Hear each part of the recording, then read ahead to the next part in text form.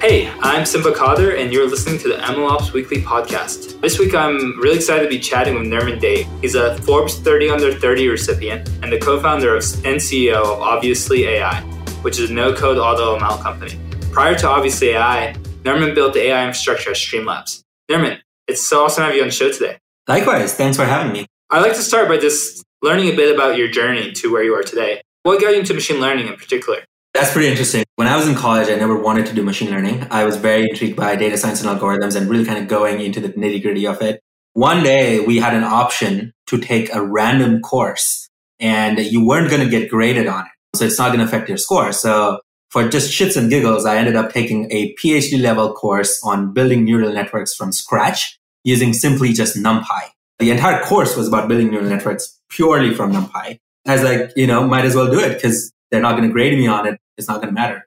So during that course, it absolutely blew my mind how neural networks function.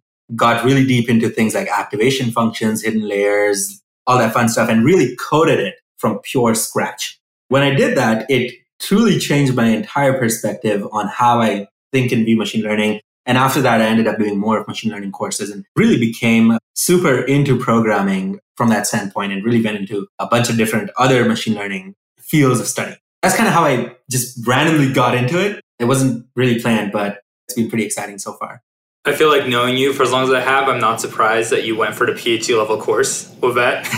I would have been like, cool, man, I'm going to go do surfing. You're at Obviously AI. You started a company. You're building AutoML. With all the, huge range of things you could have worked on in machine learning, what made you decide to work on AutoML? Great question. I used to work as a data scientist at a company called Streamlabs, as you mentioned. When I joined them, there were about Series A, about 70 people, and I was the only data science person at the company. And so everyone that was not technical, right, like the sales analyst, the marketing analyst, even entry-level data analysts on BI teams, these guys would come up to me and they would say, hey, can you help me build a predictive model for churn or retention? And would kind of really go into kind of looking at which customers are active, which are new, which have kind of resurrected, and which are likely to churn and things of that nature. It was pretty important for Streamlabs at the time because the entire platform was built on influencers. If an influencer leaves Streamlabs streaming service, they're taking thousands of other followers with them. So these things became very, very important for Streamlabs and I became naturally a part of it. As I started to work, it was very clear that the need for AI and data science projects was there, but the talent wasn't, right? They had hired me. Who was I? I was just kind of like some dude that was just in his college, kind of doing that internship that hired me. And it wasn't really about the budget or something, but it was really the fact that kind of finding the right kind of talent with the right kind of industry background and domain expertise coming together, that's really tough. And kind of getting that streamlined is very, very tough. That's when it really started is, can we build a tool that allows anyone that's a domain expert, that's an entry-level analyst, that's been in the industry for a bit, without a technical data science background, to build their own AI models without writing code. So that's where the idea of Obviously AI really started. We could have done obviously in multiple different directions. We could have focused on vision AI or natural language processing or a bunch of different things. But it was very clear from the beginning that majority of data science problems that exist today are mostly in kind of like very niche supervised learning, tabular data, that kind of focus. So that's where we decided to kind of double down on AutoML as our key expertise, kind of build it out from scratch and really kind of build something that was kind of breaking industry standards. Today we are the fastest, most precise tool in the market. And that's something that we've always aspired to continue. AutoML, I've always found to be such an interesting space. And your story that you talked about was the story of, hey, analysts at a company know some data science, I can do a little bit of machine learning, but AutoML would kind of give me superpowers, I guess, for lack of a better way to put it. Nowadays, obviously that's still true in a lot of cases. But I'm curious about, as people progress and as now there are more machine learning teams, what's the future of AutoML? Does AutoML replace all custom machine learning? Do they live side by side? How does it look? Great question. We like to see really what we do at Obviously and in AutoML industry in general as more like a calculator for data scientists, right? Think of it as like a calculator for accounting teams. It wasn't really necessarily replacing any of the work that the accounting teams did, but it accelerated it. So we really see that being very similar to accelerating data science teams or even like beginner level data scientists to do the work really quickly. In terms of where we fit, it's pretty interesting because I have the privilege to talk to so many data analysts every day. We talk to at least 100, either it be users on free trial or customers, I get to talk to a bunch of those folks. And what we've really learned is that there are two things that are happening that are very interesting to look at, right? First one is what we call commoditization of AI, right? Which is probably what you've heard a lot in the space. But what that really means is back in the day, or a couple of years back, companies really cared about things like proprietary AI models. Majority of that thought process has changed a little bit. Most companies today, they don't really care about proprietary AI models. They care about something that can really accelerate and give them ROI very quickly in terms of AI models. So with AutoML, that's really where it fits in. And it can very much coexist with other proprietary models that might be there, like face recognition or something like that. But majority of business use cases are really just there to kind of how can we expedite them and how can we get to ROI quickly? And that's where we really see AutoML fitting very well. And the second one, as I talked about, is democratization of AI, which is the fact that companies don't have the resources to kind of bring on board PhD machine learning engineers and find the right kind of engineers that have the right kind of domain expertise. So what a lot of companies are doing today is they're just kind of getting these entry-level analysts like Streamlabs got me. And with AutoML, where it fits today very well is that these entry-level analysts now have the superpower of a PhD machine learning engineer to do things very quickly. So that's how we really see AutoML fitting in. It's not necessarily replacing any algorithms, but it can really coexist with custom algorithms or very, very proprietary algorithms that the companies might have. I love your calculator analogy. I think that's interesting. I don't know if I've really heard it put that way before. I think that it's very interesting. It's also knowing when and where to use it, like what to plug in into the calculator is the hard part. The actual calculation kind of just becomes like, who cares? Like you just throw in the calculator. That's super interesting. Like you said, there's so many use cases for AutoML. I'm just curious, and you talked about how many people you've worked with. Yeah. Could you share like a crazy story of someone doing AutoML for something you just had never considered?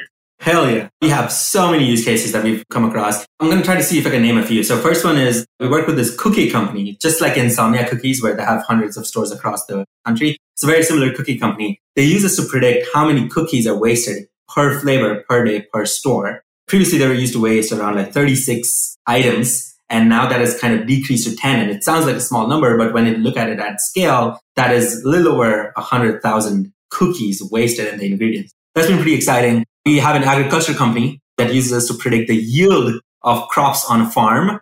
That was never expected. Similarly, a micro-lending company using us to predict credit risk. And then a slew of SaaS companies using us to predict things like churn, retention, upsell, things like that. So very horizontal, very interesting use cases. But I'd say the one that's always taken me aback has been the agriculture one, where they actually put in details about the fertilizer, the pH of the soil, things like that, and then use that to predict crop yield on the farm. That's one of my personal favorites. So you know what cookies they have left in every single store. I can kind of tell that. That's awesome. That's a cool story. I love that. A lot of people talk about democratization of AI or whatever, but a cookie company using it to decide what cookies are out of stock. That's democratization of AI. That's awesome.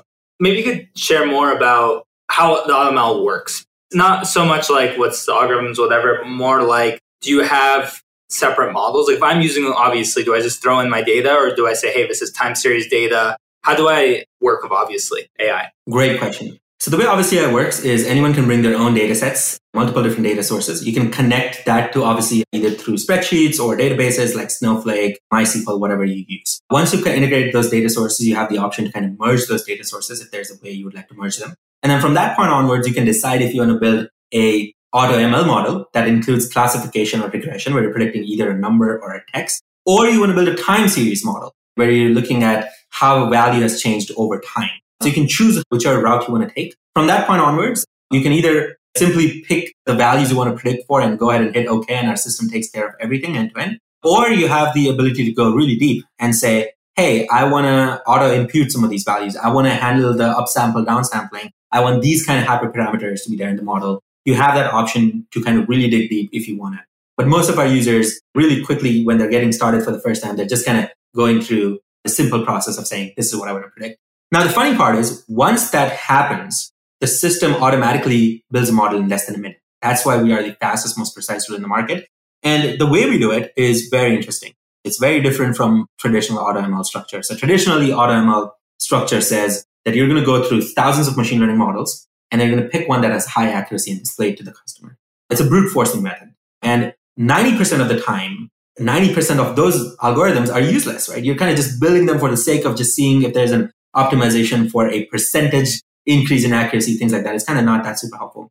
So with obviously, we use something called edge sharp AutoML. What that means is that we actually look at the data set you're bringing in, the size of the data set, different properties like that. We look at the use case that you're accommodating for. And then based on that, it's actually going to shortlist the top 5 algorithms to use. So this could be a neural network, a random forest classifier, XGBoost, whatever that is. And then it runs each of those algorithms with thousands of different hyperparameter combinations and picks one that performs the best. That's why we can give you something that is extremely fast and higher accuracy than any of the tools in the market. The other thing is also that we have a strong focus on supervised learning on tabular data. We don't do any kind of deep learning, audio vision kind of thing. That's been a more strategic business decision that we've taken over years, is to really focus on that supervised learning piece that allows our customers to have the best experience when they're using tabular data for their business. So that's kind of how we think about AutoML, and that's how it works in the backend. It must be really interesting for you from like hiring and building this, because you're kind of hiring data scientists to build the model that builds the model. How does your workflow look like internally? Do you back test on like data sets you have? And also, how different is it from a traditional process? Like, is it that different or is it kind of look similar? So it's pretty interesting because we're not constantly building AI models for internal use, right? We're not building a model to predict something, because to do that, we just use our own tool. So the models that the data scientists are really building are models that are designed to be productionized to everyone, designed to be productionized for the users. So what they're really engaging most of the time on is saying, okay, there are a bunch of these model templates, right? Like a template for a neural network could be a simple neural network with 5 hidden layers. Let's say that's a template. Then they really spend a lot of time defining what are the hyperparameters that are going to be tuned and how is that search going to look like? Is it going to be a grid search? Is it going to be a different type of search on the back end? What does that specific piece look like? And that's really what we're productionizing. So when it goes to the customer, it's essentially an algorithm that is going to get customized for them automatically. So that's where we spend a lot of our time. Our tech stack, however, looks very similar to what you would see in the industry, right? So we got Apache Spark, we got Jupyter notebooks, TensorFlow, those kind of things happening on the back end. So that's what some of the data scientists really engage with. Did you have to like build any custom tooling, like around maybe data sets, versioning? I'm just curious, have you had to build anything custom to allow you to iterate as you've gotten more to scale? So not yet. We have plans of customizing some of the internal workflow that we're doing, but that's something that we haven't been hitting on just yet. So we'll probably be getting there soon. So like a lot of what you're doing, you're kind of taking things more or less off the shelf. Like you said, you're using Spark, you're using TensorFlow, et cetera. You've been able to kind of build the systems you need to get that to work in this AutoML use case. Correct. I mean, it doesn't really make sense to kind of, build TensorFlow from scratch or build neural networks from scratch. Even though it was fun in that PhD class that I was in, it doesn't make sense on industry everyday basis. Where the real value comes in is the ability to automatically find best hyperparameter combinations, do it extremely quickly, and give the best ROI, the best accuracy for the user. So that's kind of where we focus on the most, than kind of reinventing the wheel on the other sides. Got it. Well, the way it obviously works does there ever an idea of like a real-time model? Like the idea of the model is constantly deployed? 100%. So you do deploy models too? Yes, that's correct. So kind of stepping back here, a typical analyst journey is about 60% of the time is spent prepping the data. That is kind of any kind of transformation work that you're doing on the data sets, all that fun stuff. Or about 70%, I'd say, of the time is there. 20% of the time is actually building models, right? We're trying out multiple different AI models, tuning hyperparameters manually, checking what works, what doesn't work. 10% of the time is arguing with the DevOps engineer on why it's not deployed correctly because something's going wrong. And all in all, it takes about 6 to 8 months to get to anything in production, right? So the entire idea behind Obviously AI is not just to do some predictions and give it back to you, but really to help you in that end-to-end process is to say, okay, models are built, they're automatically deployed in a single click, and they keep getting better over time, which means if you've integrated it directly with your Snowflake or your database, is pulling the latest data, retraining the models, continuously getting better. You're seeing that version control, version change, accuracy change over the versions as well, things like that. So I think that piece is the most critical one because just building a model isn't relevant for most of our users today. It's really putting it to use in a way that they can seamlessly use it and that other people on their team can seamlessly use it is where we really focus on. That's awesome. And for that kind of stuff as well, have you had to like implement any sort of MLOps tooling for like serving and what kind of stuff do you use? Yeah. So we use a bunch of different like MLOps workflow on the back end. That's not my best expertise. That's going to be something that my CTO or the tech team can talk the most about. But as far as I know, we use Kubernetes clusters to kind of deploy all our models, and that's kind of what we do. That's awesome. So continuing with MLOps a bit, when you were at Streamlabs, you mentioned, I guess a lot of your work was building these models, getting them productionized. Nowadays, you've seen this across many, many, many different companies. You've seen it over the years too. What's changed over time? What's, I guess, happening in the market from your perspective? I think one of the major shifts that's been happening is how clear it has become in terms of like how AI use cases have become more clear. Previously, a lot of the AI workflow that was happening in the market was very exploratory, where people were like, okay, let's kind of throw in a few algorithms, really see what it comes up with.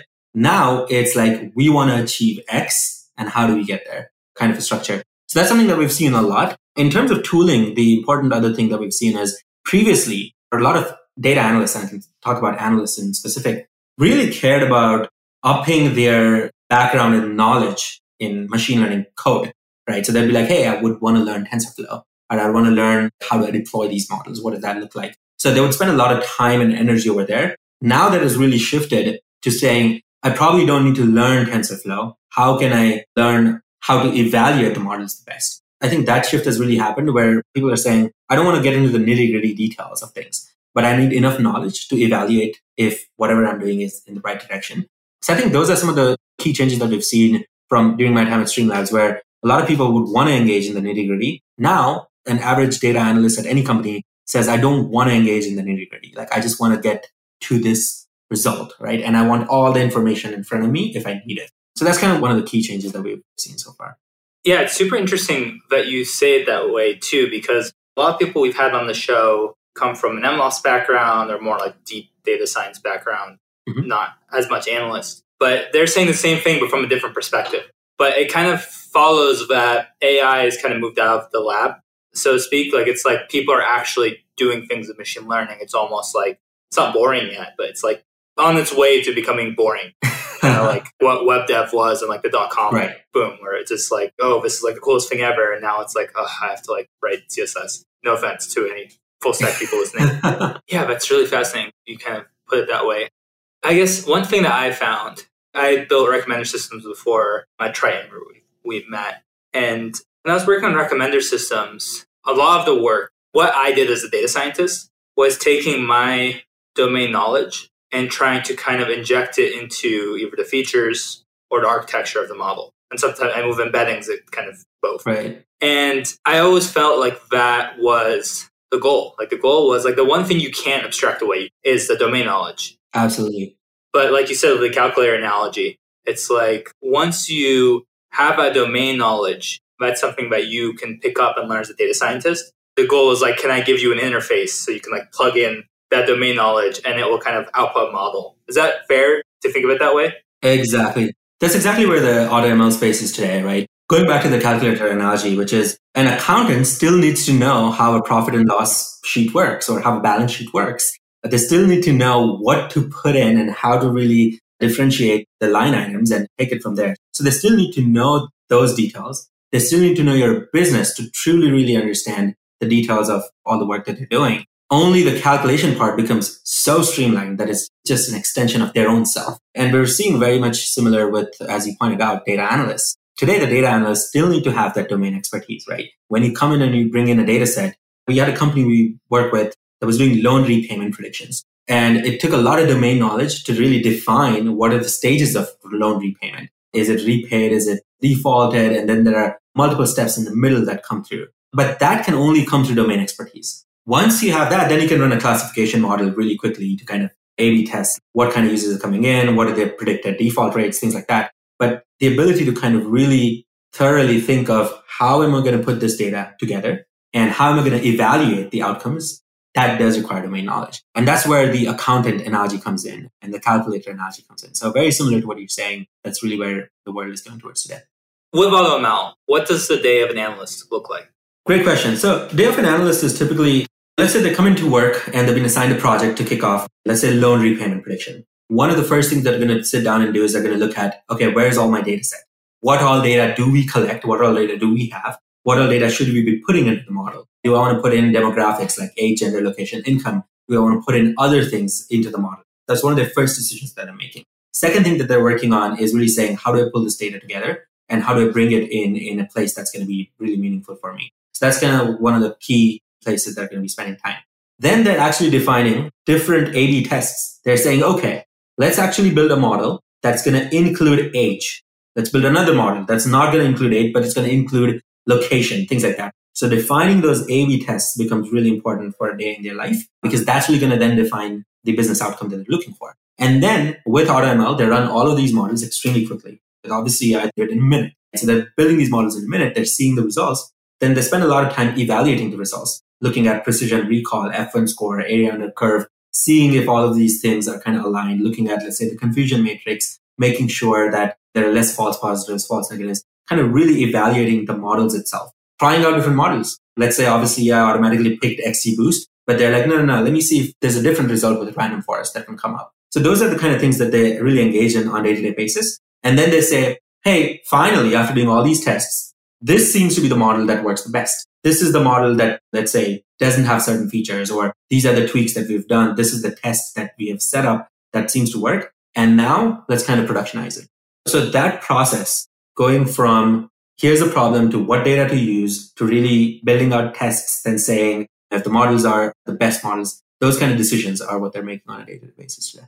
Yeah, that's super interesting. I think it's also interesting. One thing that we've run into with users of ours that use AutoML is they start to see features and the data as the domain knowledge. Like that's where you can inject your domain knowledge. And so what you're describing is very similar. I mean, there's kind of two parts to it. One part is the domain knowledge, what really makes sense. The other part is this organizational knowledge. Like so much work goes into just like what data exists, where is it, how can I use it, how do I even get it out of SAP so I can fit it into whatever. Yeah. So does that kind of vibe of how you think about the space too? Do you see kind of that the features as being the part that the data analysts kind of, that's their ownership. That's what they try to do. 100%. That's probably where I really love the direction that you guys are working on. And is really that part of really thinking through the features becomes critical for an analyst's journey. And really like, again, like an accountant, thinking through the line items. What is the business? What are the line items that matter? Become important. Very similarly for an analyst is the features. So 100% agree. That's awesome. I feel like I could talk to you all day about AutoML. I'm sure there's so much more I could continue to learn about it. But for people listening at home, if you had to give a tweet life takeaway about AutoML, if someone wants to go back and be like, hey, like this is the tweet that encapsulates this podcast, what would they write? What do you think? If you're a modern data analyst, AutoML is your new calculator. I love that. Yeah, it wasn't on purpose, but it really struck me. I really like that analogy. Nirman, it's so awesome to have you on. It's great to catch up. I love what you're working on. I'll have some links so people can go check it out. Thanks again for hopping on and sharing more about not only AutoML, but also how it works under the hood with us today. Absolutely. Thank you so much for having me.